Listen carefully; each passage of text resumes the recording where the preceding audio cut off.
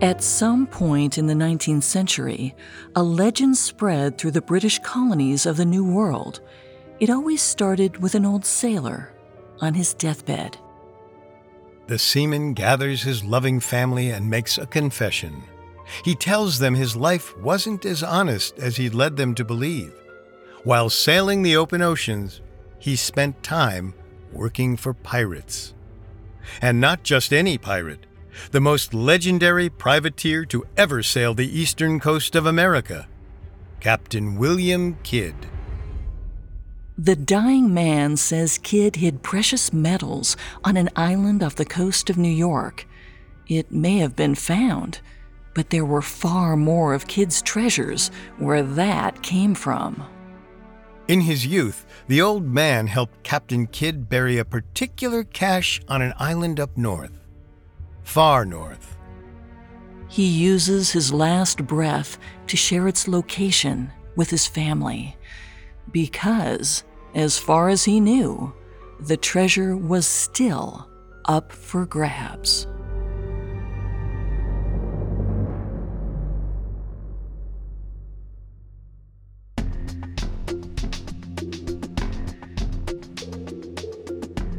Welcome to Unexplained Mysteries, a Parcast original. I'm your host, Molly. And I'm your host, Richard. In life, there's so much we don't know, but in this show, we don't take "we don't know" for an answer. Every Tuesday and Thursday, we investigate the greatest mysteries of history and life on Earth. You can find episodes of Unexplained Mysteries and all other Parcast originals for free on Spotify or wherever you listen to podcasts. To stream Unexplained Mysteries for free on Spotify, just open the app and type Unexplained Mysteries in the search bar. This is our final episode on the mystery of Oak Island, a small island off the coast of Nova Scotia. For centuries, whispers of treasure have lured hunters to its shores. Last episode, we covered the history of Oak Island, including the tragic deaths of 6 hopeful treasure hunters. Today, we're examining the most popular theories about what could possibly be buried on Oak Island. Most theorists suspected pirate treasure, but at least one researcher believed the Knights Templar may have hid an ancient, powerful relic like the Ark of the Covenant. Or even the Holy Grail. We have all that and more coming up. Stay with us. There's a new class of blockbuster drugs. Drugs like Ozempic.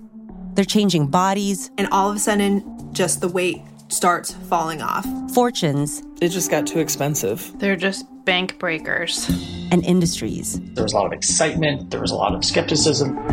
The impact of these drugs, from business to health, is just beginning. From the Journal, $1 Trillion Shot. Find it in the Journal feed wherever you get your podcasts.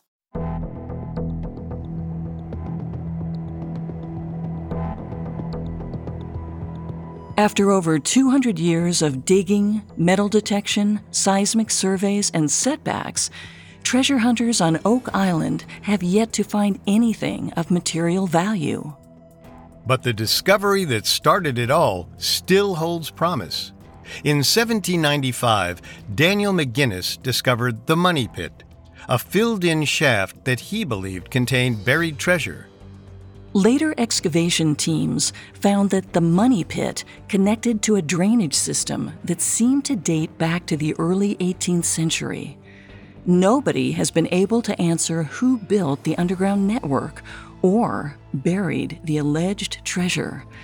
But the original suspects were pirates.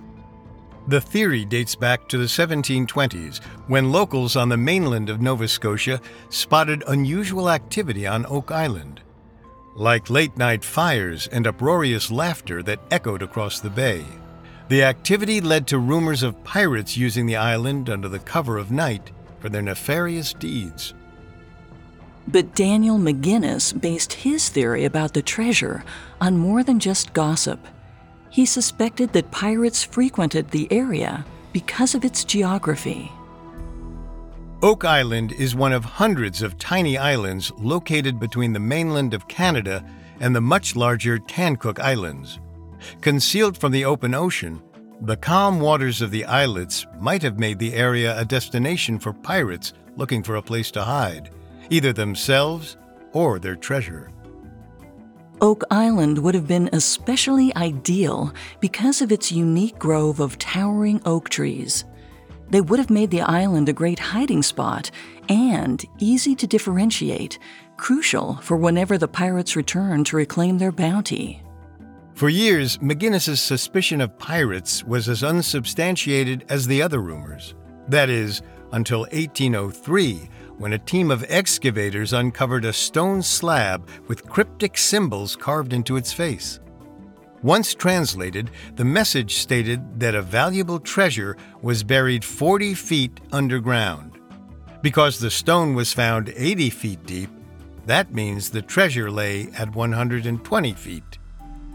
Of course, it didn't mention pirates, but the careful construction of the money pit, complete with stone and timber layered into the shaft at regular intervals, indicated that human hands dug the hole, and many suspected the drainage system was built to make getting to the treasure difficult. If anyone dug too deep, ocean water flooded the hole. For someone to go through the trouble of building a hole more than 100 feet deep, complete with an intricate booby trap connected to tides, meant that whatever lay at the bottom must have been precious. And pirates were known to go to great lengths to protect their riches. But McGinnis didn't think that any pirate buried the treasure. He believed it was a specific pirate, the notorious Scottish privateer, Captain William Kidd. No one is entirely sure how or why Captain Kidd's legacy ended up anchored to Oak Island. Some experts, like author D'Arcy O'Connor, trace the connection to New Englanders settling in Nova Scotia around Mahone Bay.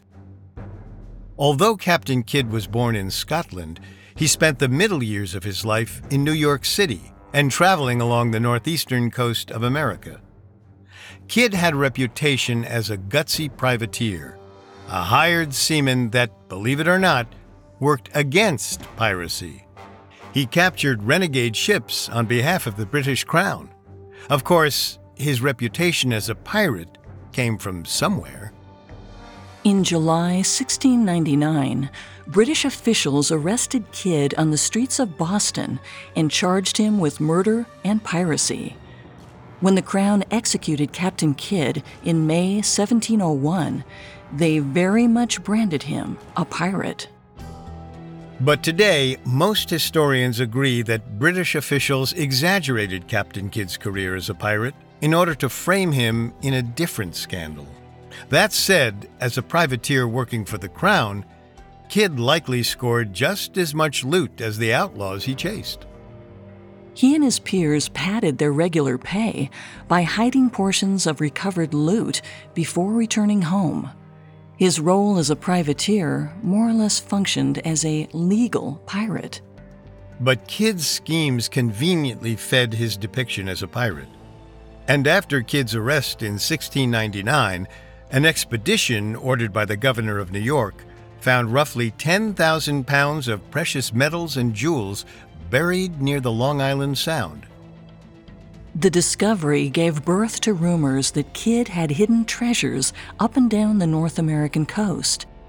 When New Englanders traveled north to settle in Mahone Bay in the mid-18th century, they likely brought these legends with them. For anyone at the time, the very mention of pirates would have inevitably called to mind Captain Kidd. The prevalence and longevity of Captain Kidd's ties to Oak Island was evident in 1860s publications like The Colonist and The Liverpool Transcript. Both included variations on the story we told at the top of this episode. An ancient seaman exposes Captain Kidd's unclaimed treasure in a deathbed confession. As with any legend, the sailor's deathbed confession morphed over time. In 1939, one variation claimed that Daniel McGinnis didn't stumble upon the money pit by happenstance. The McGinnis family, or someone close to them, met an aged sailor during a trip to England. Allegedly, the sailor served on Captain Kidd's crew and spoke of a hoard of treasure on a northern island covered with oaks. And when the McGinnis family returned, Daniel McGinnis supposedly explored Oak Island, knowing that he'd find clues to buried treasure. Although these legends buoyed early treasure hunters, modern historians don't put much stock in them, and neither do treasure hunters. As it turned out, the dying sailor legend wasn't unique to New Englanders. Similar folktales spread throughout the Atlantic coast of the United States in the 19th century, and many didn't mention Captain Kidd or a treasure up north. It was most likely a regional twist on a familiar trope.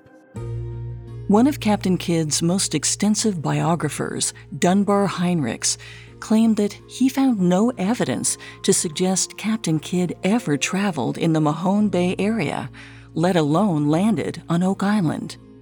Heinrichs also believed that the construction skills required to create the money pit were not in Kidd's wheelhouse. Regardless, the Oak Island treasure may have been buried by another pirate, and a few lucky Nova Scotians have discovered pirate treasure buried on their property. But in each case, they discovered the loot just a few feet underground, a far cry from a 120-foot shaft. Even the 1720 sightings of late-night fires on Oak Island can be explained. Some historians suspect that whoever built those fires, pirate or not, were burning fuel to make pine tar. Every ship that sailed between Europe and the New World relied on this sticky, viscous substance to seal the wood and rigging. Without pine tar, there would have been no explorers, no privateers, no pirates, and certainly no buried treasure. Still, though experts often discount the theory that pirates infiltrated Oak Island, they don't dismiss that something could be buried there. And in the 1980s, researcher Fred Nolan suggested a different kind of treasure, ancient relics touched by God and hidden by famous crusaders. Coming up, we examine the presence of two famous secret societies on Oak Island. Now, back to the story. Throughout the 19th century, treasure hunters on Oak Island believed they were seeking riches buried by the legendary privateer Captain Kidd. But as excavators unearthed more artifacts, a new theme emerged: religion. Some theorists began to suspect the island could be a repository for an ancient relic. As we mentioned in the previous episode, in 1967, Dan Blankenship and his team discovered a roughly hewn, heart-shaped piece of red granite and a carpenter's tool on the island near Smith's Cove. These discoveries might have faded into obscurity, but in the early 1980s, surveyor Fred Nolan noticed a few unusual boulders lined up just so to create the shape of an enormous cross, complete with perfect 90-degree angles. At the four outermost points of the cross were stones that had a conical shape to them, while the one at the center resembled a human face.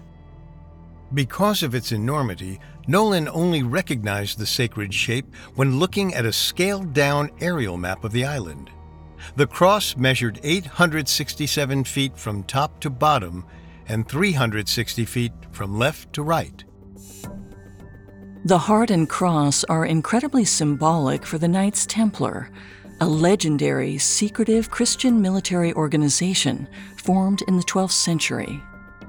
During the Crusades, the group fought on behalf of the Catholic Church, but they were also rumored to have protected, transported, and hid sacred Christian relics that have since disappeared from history, like the Ark of the Covenant, the Shroud of Turin, and the Holy Grail.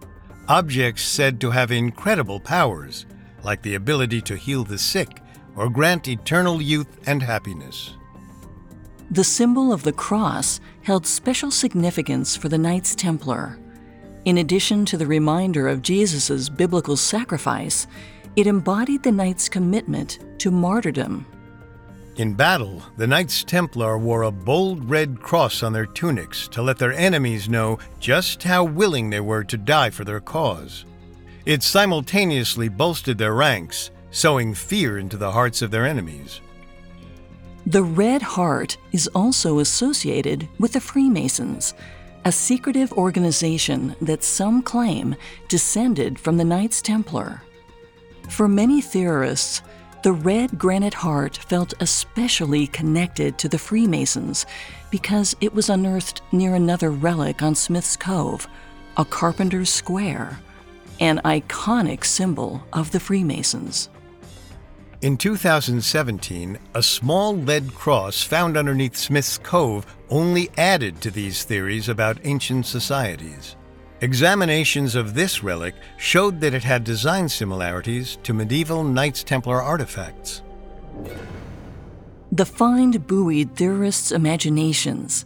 Now they just needed to find historical records of the Knights Templar on or around Oak Island prior to 1795 to support their claim that Oak Island could be home to ancient religious artifacts with supernatural powers. Recently, Oak Island investigator James McQuiston made it his mission to see if he could find just that. In a 2019 episode of the television documentary The Curse of Oak Island, McQuiston gathered his team in a prefab trailer to tell them some exciting news.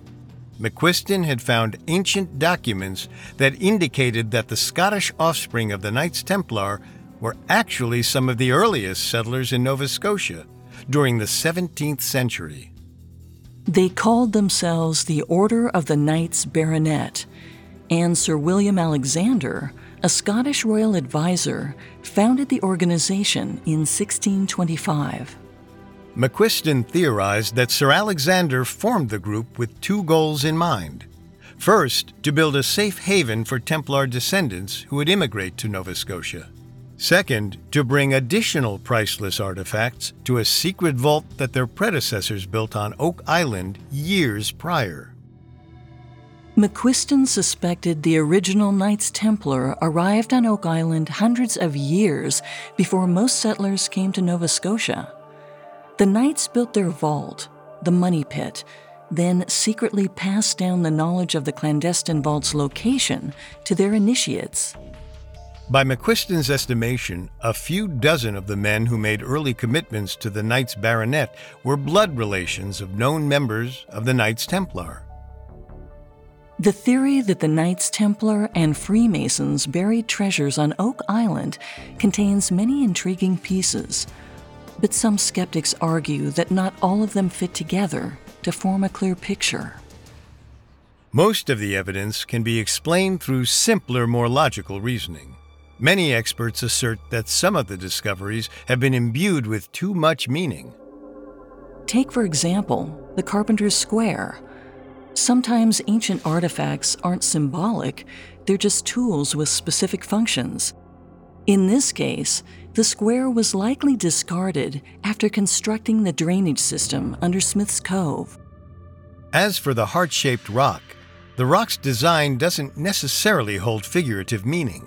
Like the Carpenter's Square, it probably had a practical use. The two symmetrical bulbous halves of the heart allowed the rock to be securely tied to a rope, with the pointed end suspended downward. These are the characteristics of a functional plumb bob, a tool for measuring vertical depth. Many experts suspect the tapered end of the heart allowed original builders to determine the depth of a shaft. A similar tool was actually found in a similar shaft, in Haiti. In 1970, Oak Island investigator David Blankenship traveled to Haiti after he heard of a highly engineered treasure vault discovered in the southern part of the island. The vault had a number of structural similarities to what Blankenship found on Oak Island. When he arrived, Blankenship spoke to a former engineer, Albert Lachard, who claimed to have explored the Haitian network of pits and flood tunnels back in 1947. Lachard didn't know much about Oak Island, but what he described sounded like it had a remarkable resemblance to the Money Pit. He even found a heart-shaped rock. To experts, the presence of the same item in similar settings reinforced the idea that it functioned as a tool. In both situations, there were shafts that needed measuring. That said, Knights Templar theorists also found the heart-shaped rock in Haiti enticing. They thought the Freemasons and the Knights Templar might have traveled farther than they originally expected. With the limited evidence available, it's impossible to know the truth about the stone's purpose or which side is definitively correct. The truth may be a hybrid of both arguments. The Freemasons or Knights Templar could have preferred to use heart-shaped plumb bobs to measure their secret vaults. As for Fred Nolan's mega-sized cross that ignited the theories about the Knights Templar on Oak Island to begin with, that's more easily debunked. Author Joyce Steele took issue with some of Nolan's claims. She pointed out that the cross shape appeared clearly on paper, but the boulders were all located at various elevations on the island. Its shape would be difficult to create on the ground and impossible to appreciate. In addition, Fred Nolan's claim that the rocks which formed the cross were somehow unique in size and shape wasn't true. Oak Island has a number of naturally occurring boulders, and many of them just as big as the boulders that he said formed the cross. Aerial photographs of the Money Pit captured in 1931 show hundreds of boulders across a relatively small area of the island, less than a quarter square mile. Geologist Gordon Fader found that this heavy distribution of boulders was consistent across the island and other islands in the area. In addition, any kind of development on the island, whether for early agriculture or for treasure hunting, required moving at least a few of these large boulders. There's no way to know if ancient Knights Templar formed Nolan's cross, or if Dan Blankenship and his team accidentally created this shape when they moved some boulders to make space for drilling equipment. In fact, it's hard to believe that the boulders were ever moved by humans without the help of modern machinery. The rocks weigh several tons, and intentional positioning would require immense amounts of force. In the end, Steele chalks up Nolan's cross to simple fixation. She writes, quote, "If you stare at these boulder distributions long enough, you can begin to see many patterns. Like gazing at the stars, it is easy to draw imaginary lines from boulder to boulder and to attribute some significance."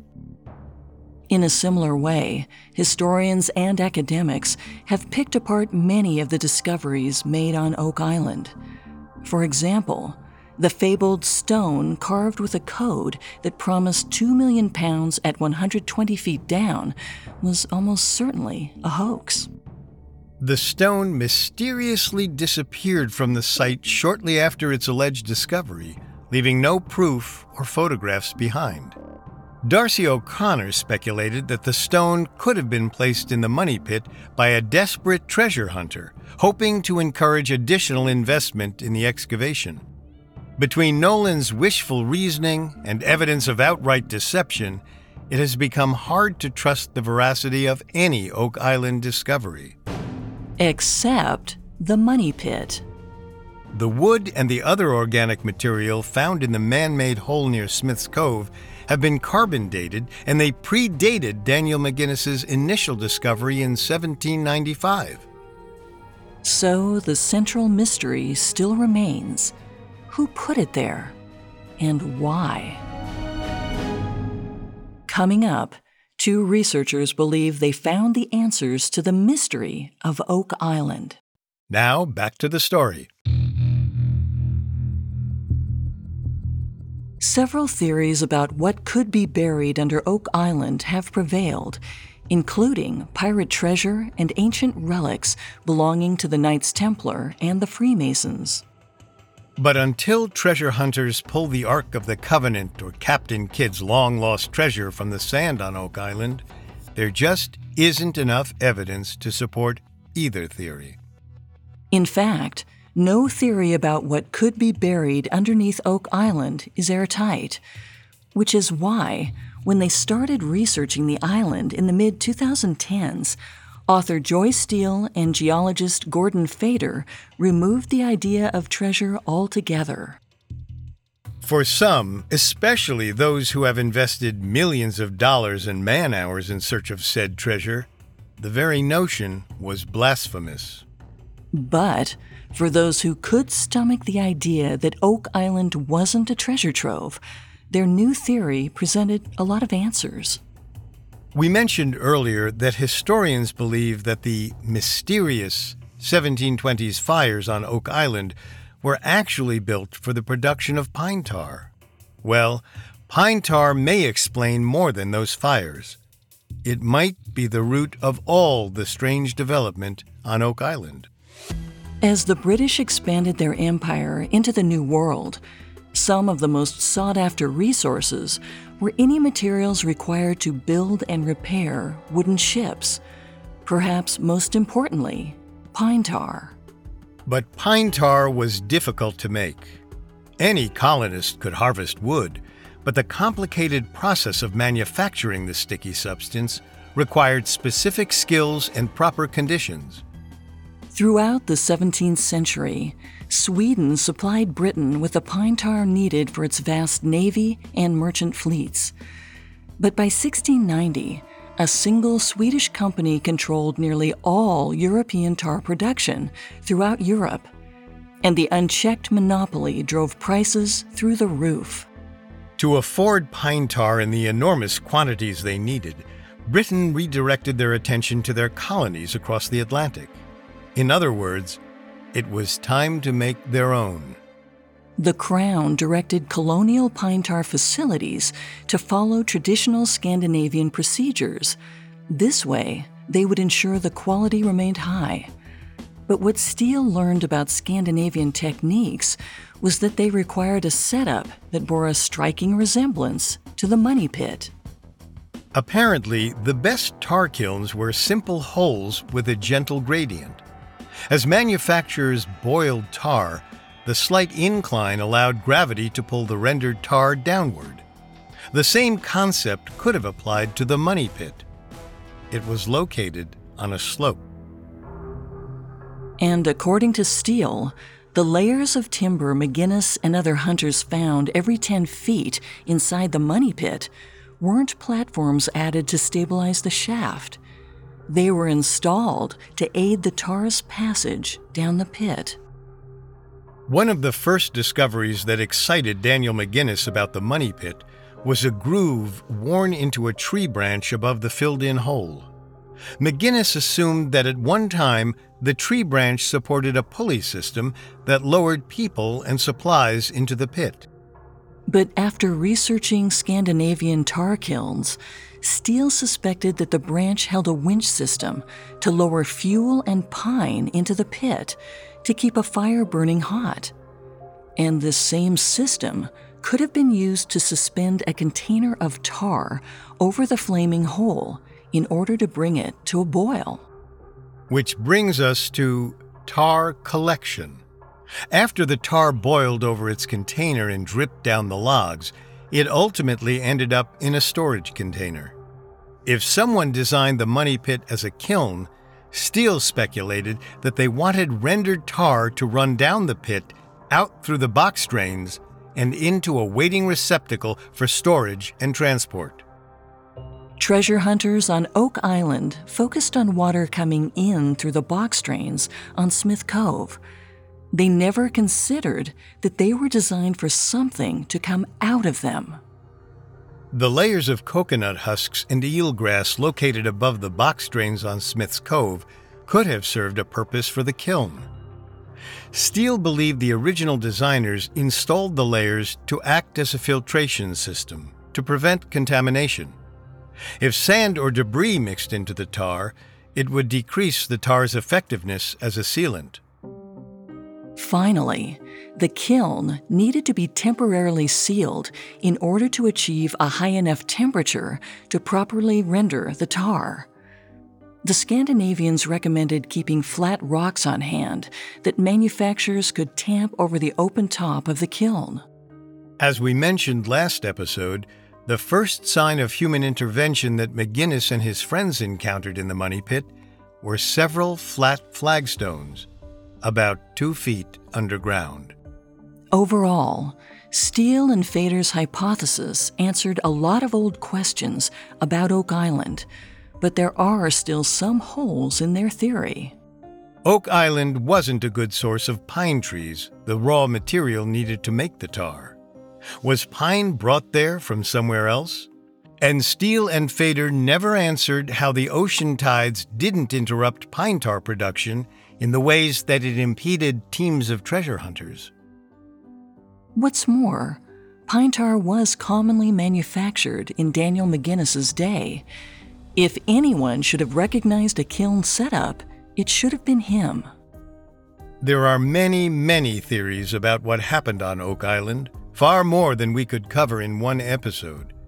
To this day, tourism on Oak Island depends on keeping those mysteries alive. Everyone who explores Oak Island looking for answers tends to see only what they want to see. Confirmation bias runs rampant. That's really the only treasure that Oak Island consistently delivers: support for any wild theory that you want to believe.